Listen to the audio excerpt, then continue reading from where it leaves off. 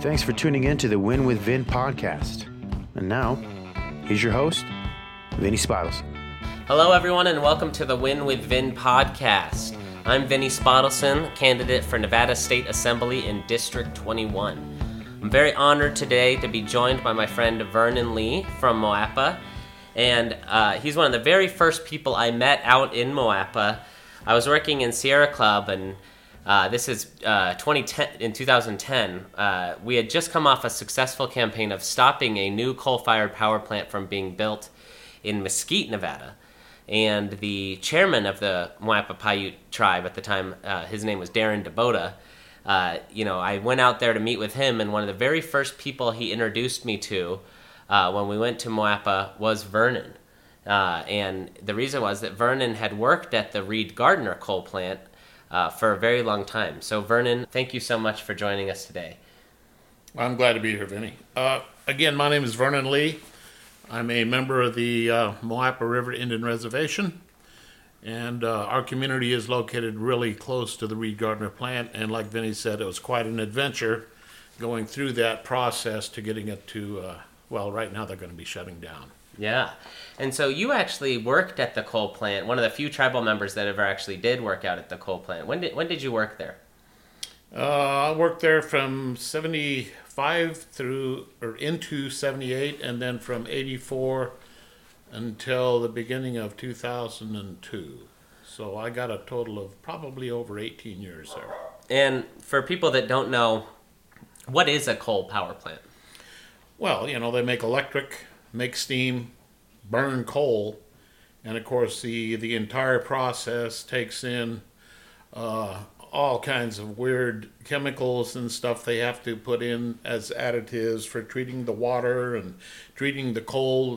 Sometimes the coal will stick to the boiler tubes inside the boilers, and they have to put chemicals, and it's just numerous things. And then, of course, the maintenance process, there's a lot of oils and solvents and just all kinds of antisocial things that is created in the process of making the electric.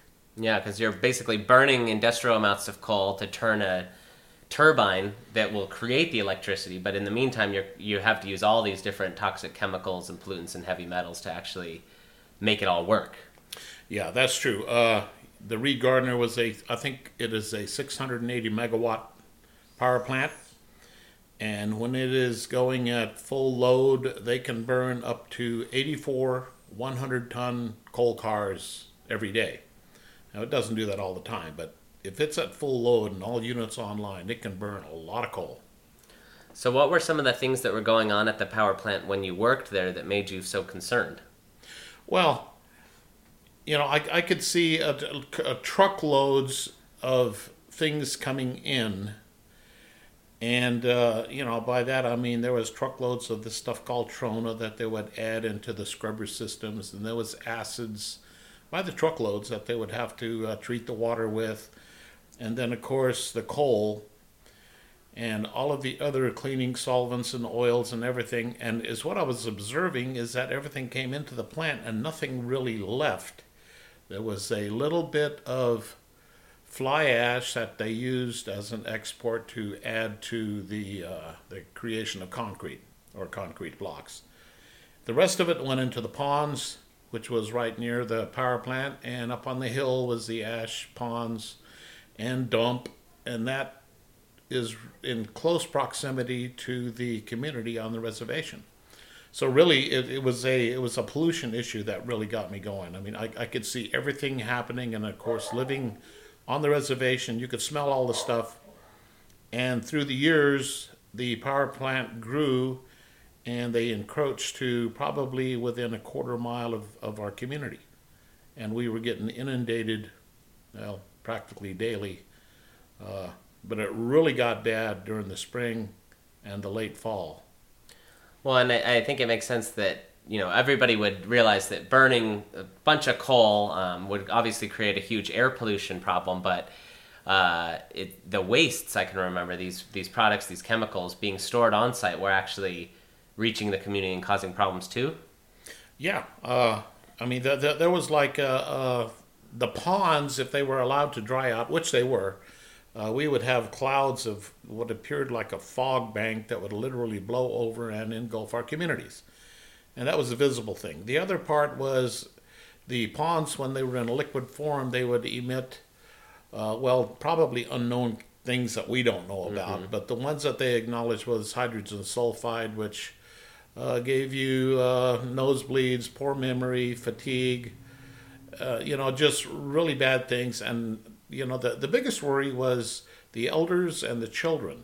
Mm-hmm. The elders are more susceptible because, the asthma factor and the respiratory factor. And with the kids, the fact that it created memory loss probably hindered them in their schooling. And, of course, fatigue would hinder them in their sports.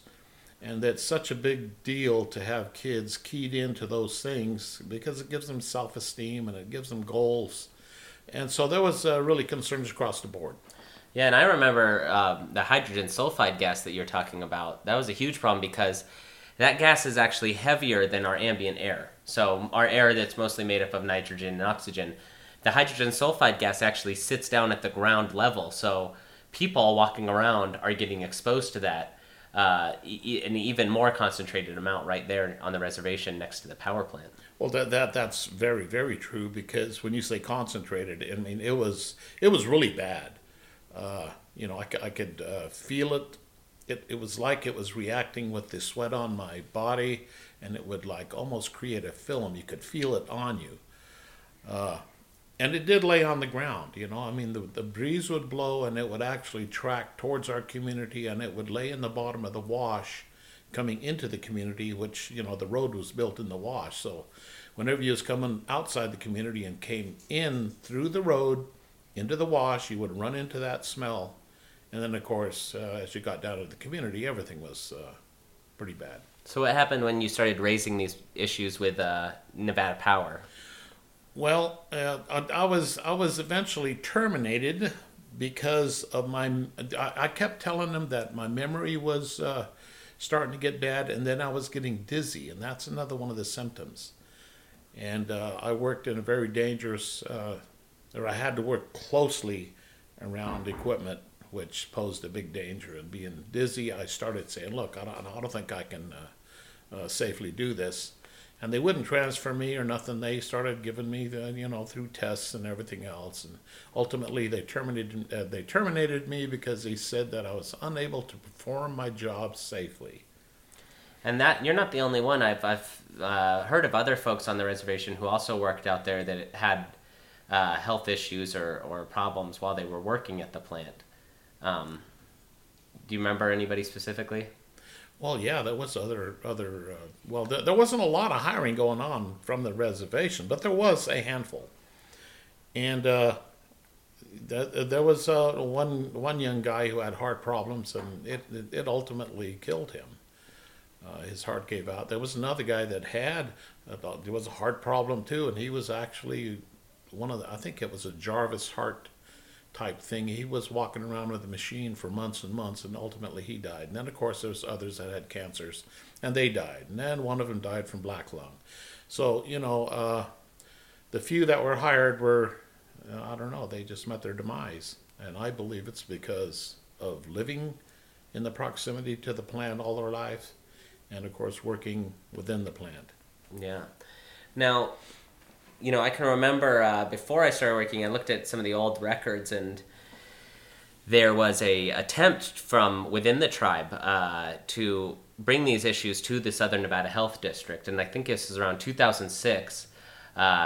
Some 55 or more members of the tribe reported their health problems. There were different issues that they were having to the health district.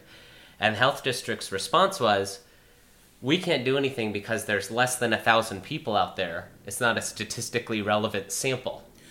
That's true. They said there wasn't enough people affected, but it's really more complicated than that because there's solid waste, and then there's liquid waste, and then there's air pollution. Well, when you're talking about the waste coming out of the coal plant, you got all three. So I would go to one pollution expert over at the county, and I would complain about the dust in the air. And he said, well, you'd have to go to the air people. And then, of course, it was coming from what used to be liquid waste, and then they would say, well, that would be liquid. And then, of course, once it dried out, then it got solid.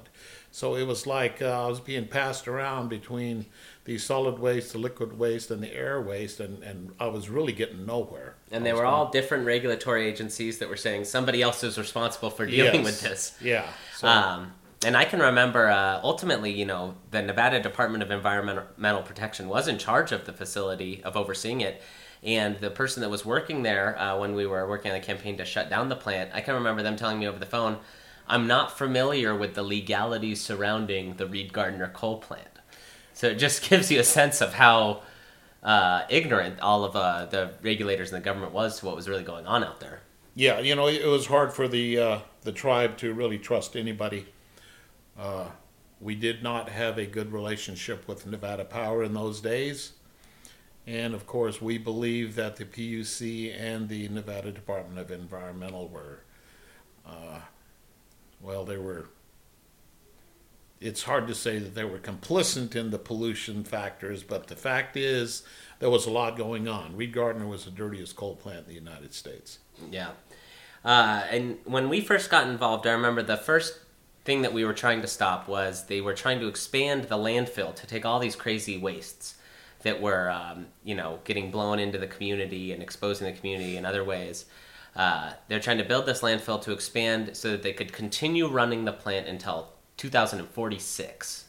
And I remember that very first times that we started raising these issues to the Southern Nevada Health District, we didn't really get anywhere. They kept going forward with the permits.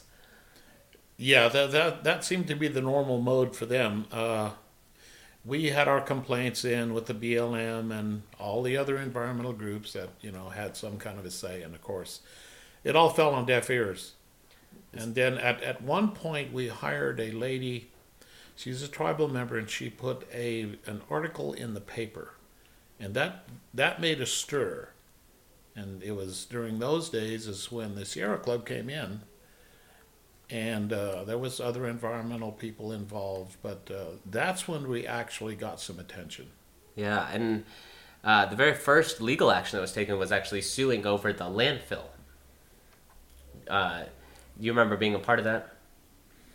Well, in the beginning, I was not on the tribal council.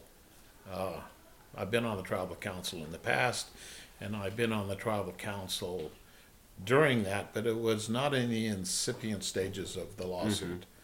But I was there during some of that lawsuit and was involved with some of the settlement also. So then we started organizing campaigns. We started getting more stories in the media, speaking out at different public meetings about this issue. And when did you start to think you actually had a chance of shutting down this coal plant? Well, it was pretty rough all the way. We was getting attention, and there was, I think there was nationwide attention on it. And so there was there was things happening that I don't think I was aware, but I think that NV Energy was getting a lot of pressure. Mm-hmm. And of course, they was having a tough time. We had the lawsuit, and that was going on. And really is what happened is when Berkshire Hathaway, the Warren Buffett company, bought NV Energy, they're the ones that actually said, yes, we're going to shut it down. Mm-hmm. But there was a lot of pressure for a lot of years going on, and ultimately it happened. Yeah, and some of that pressure, I remember we had George Knapp with Channel 8 News come out and do a multi-part story, and then Channel 3, Reed Cowan came and he did a multi-part story, so that we got a lot of media attention that way. There's also some different activities that we organized that helped raise awareness of the plan, including a march from Moapa to Las Vegas. Yeah, we've actually had 3 of them, but the first one was from the Moapa Reservation to the federal building in Las Vegas. That was a 3-day march. It's basically 50 miles, and that got some attention. We also had protests up at the NV Energy office, and of course we was always in the Public Utility Commission hearings complaining about Reed Gardner. Mm-hmm. And I can remember shortly after that first march, maybe only 3 or 4 months after that, Senator Reid finally came out against the plant and called for it to be shut down. Yes, and that in itself was a big help. Senator Reid's a very powerful senator, and that really created a part of the wave to get that thing shut down. Yeah, and ultimately what happened was it went to the legislature, and I was surprised, actually. I knew that NV Energy was going to start talking about shutting down the plant, that they wanted to get away from this. But I was actually surprised when it was announced that there was a bill at the legislature to actually close down their coal plants. Yeah, it was there, but it didn't really mandate. It was a method to do that. Now, originally, NV Energy wanted to acquire that land and go for another 20 years. Mm-hmm.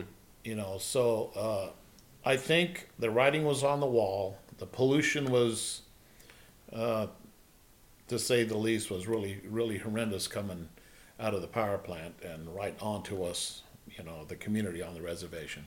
But the writing was on the wall, globally, that, the pollution from power plants and coal was taking its toll on the atmosphere. Yeah, absolutely. Especially because I think a lot of people don't know the single biggest contributor to global warming around the whole world is coal-fired power plants. During this time while all this coal fight was going on, the Moapa tribe was also developing a solar plant on the reservation. Can you tell us a little bit about that? Yeah, it's kind of ironic that we're over there being polluted, basically poisoned by a coal-burning power plant, and the tribe is hosting, or we had a group come to us to build a 250 megawatt solar power plant. So the tribe did go forward with that, and it's being constructed today. As a matter of fact, it's producing some of the power today. I don't know how many blocks are producing power, but probably 4 of them out of 9 blocks, they're online. But that really added to the flavor of our plight to get Reed Gardner shut down, because it was known then that we were being polluted by coal, and at the same time we was also involved in the clean energy business. Yeah. And so nowadays that solar plant's being built, and soon will be delivering that power to Los Angeles, and then you have another solar project that would actually go towards Las Vegas that the tribe's trying to get built as well. There are 2 other projects, solar projects. Both of them I think are one of them I think is 200 megawatt, the other one is a 100 megawatt. Those power purchase agreements have not been solidified yet, although all of the regulatory hoops have been cleared. One of them is turnkey right now, ready for a power purchase agreement. The other one, we're just waiting for the record of decision, which is the last step in the permitting process. So basically we have 2 that are ready to go, and then of course the one being built. Yeah. Well, now that we've been successful in Reed Gardner, and around the country, so many people and local communities have come together and been able to get agreements to shut down these coal plants. And we definitely would be safe to say that coal is on its way out as an electricity source in the United States. What do you see as the next biggest threats environmentally to us here in Nevada or anywhere around the world? Well, like you said, the coal is the biggest polluter. And of course, they're building power plants still around the world. And that, I think, is the number one problem. The air. The earth is like an island in the sky. It's the only home we've got.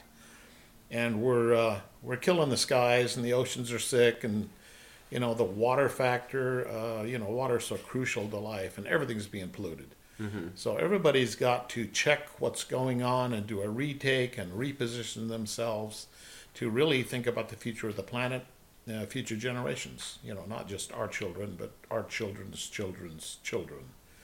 So I can't stress how important it is to look at this pollution and address it. Yeah, and one of the biggest threats that I think is coming up to Nevada is there's been a lot of talk about fracking around eastern Nevada, including pretty close to the Moapa Reservation, if I'm not wrong.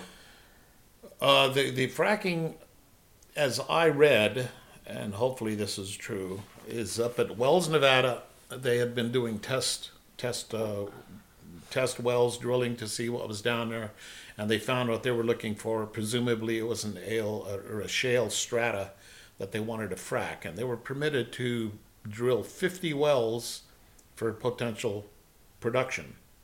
So that's one thing. And then recently they have opened up some more leases in and around the southern eastern portion of Nevada, basically around Pioche and Pioche, Caliani, and Moapa and Mesquite. Now, I have heard lately that the one that's near Mesquite has been shut down, so I'm not too sure. But the fact is, fracking is really, it's poisoning the well, and they need to rethink that also. Yeah, and even if it wasn't for the poisoning, I've seen that that fracking uses so much water that we really just can't afford to be using it just to create energy we could easily create with solar or wind power.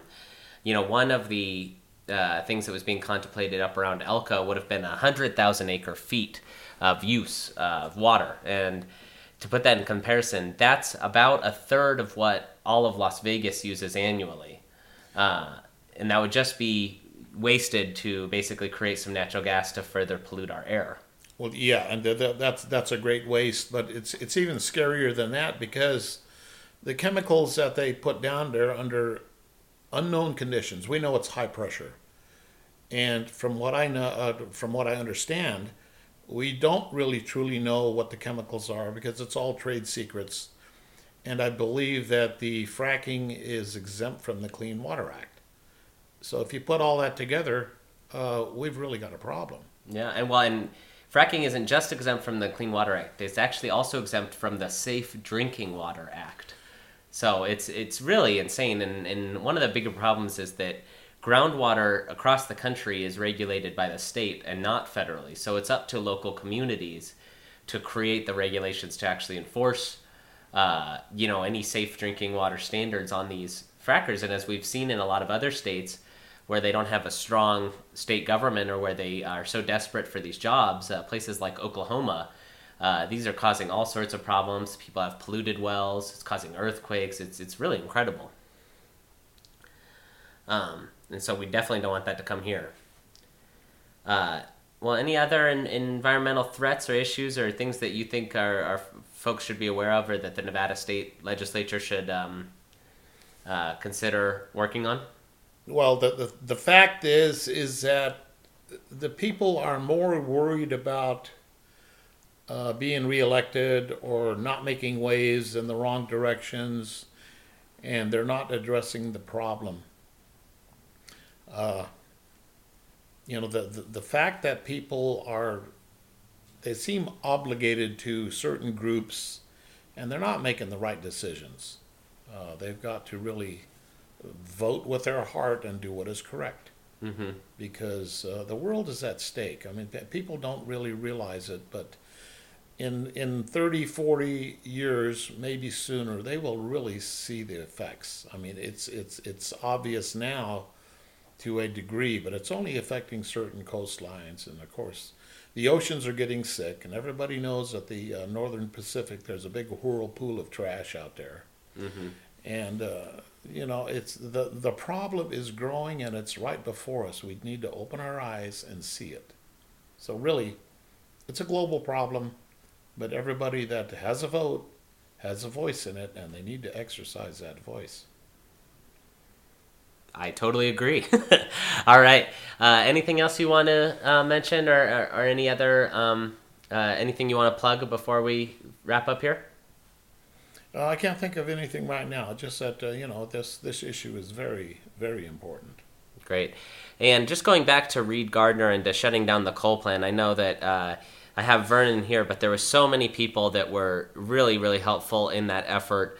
I just want to bring a few of them up here real quick. Of course, Darren Dabota, who we already mentioned, William Anderson, who was also chairman during the campaign to shut down Reed Gardner, Vicki Simmons, very active, Sarita Hernandez, who had 5 children with asthma that she spoke out in the media about, and so she was willing to put her family, before the camera and help raise awareness of this issue. Who else? Well, I'm not. There's a lot of people, but when you're saying that, there's an anecdotal story that went around about. We have a little, I think it was a little football team, maybe a baseball team out there in Moapa, and they were playing some team from somewhere else, and the coach came over and he noticed that everybody on the Moapa team, all those little kids, they all had breathalyzers. And, he took note of that and was asking, what's going on with this? And really, the coach didn't say the truth. The truth was the Reed Gardner power plant was polluting everybody. Mm-hmm. Yeah, we lost people during the course of the campaign. Of course, there's the late Calvin Myers was really helpful. Elspeth with Sierra Club. Barb Boyle with Sierra Club. Dan Galpern, our attorney at Western Environmental Law Center. Of course, Senator Reed coming out was a big part of it too. So it was a massive effort to be able to shut down that coal plant. Well, let's not forget Vinnie Spottelson. You were right there in the middle of it too. So. Oh, thank you. And we thank you. All right. Well, thanks again, everyone, for listening. Be sure to tune in to the next Win with Vin podcast. You can go to my campaign website, learn more about these at winwithvin.org. And, of course, there you can also make a small donation to the campaign to help out. And, of course, thank you, Vernon, for coming out all this way from Moapa to record this podcast and help me tell the story of what happened out at Reed Gardner. You're very welcome. Thanks for listening. If you like this episode, please share it, and don't forget to win with Vin. The Win with Vin podcast is paid for and authorized by the Committee to Elect Vinnie Spottelson.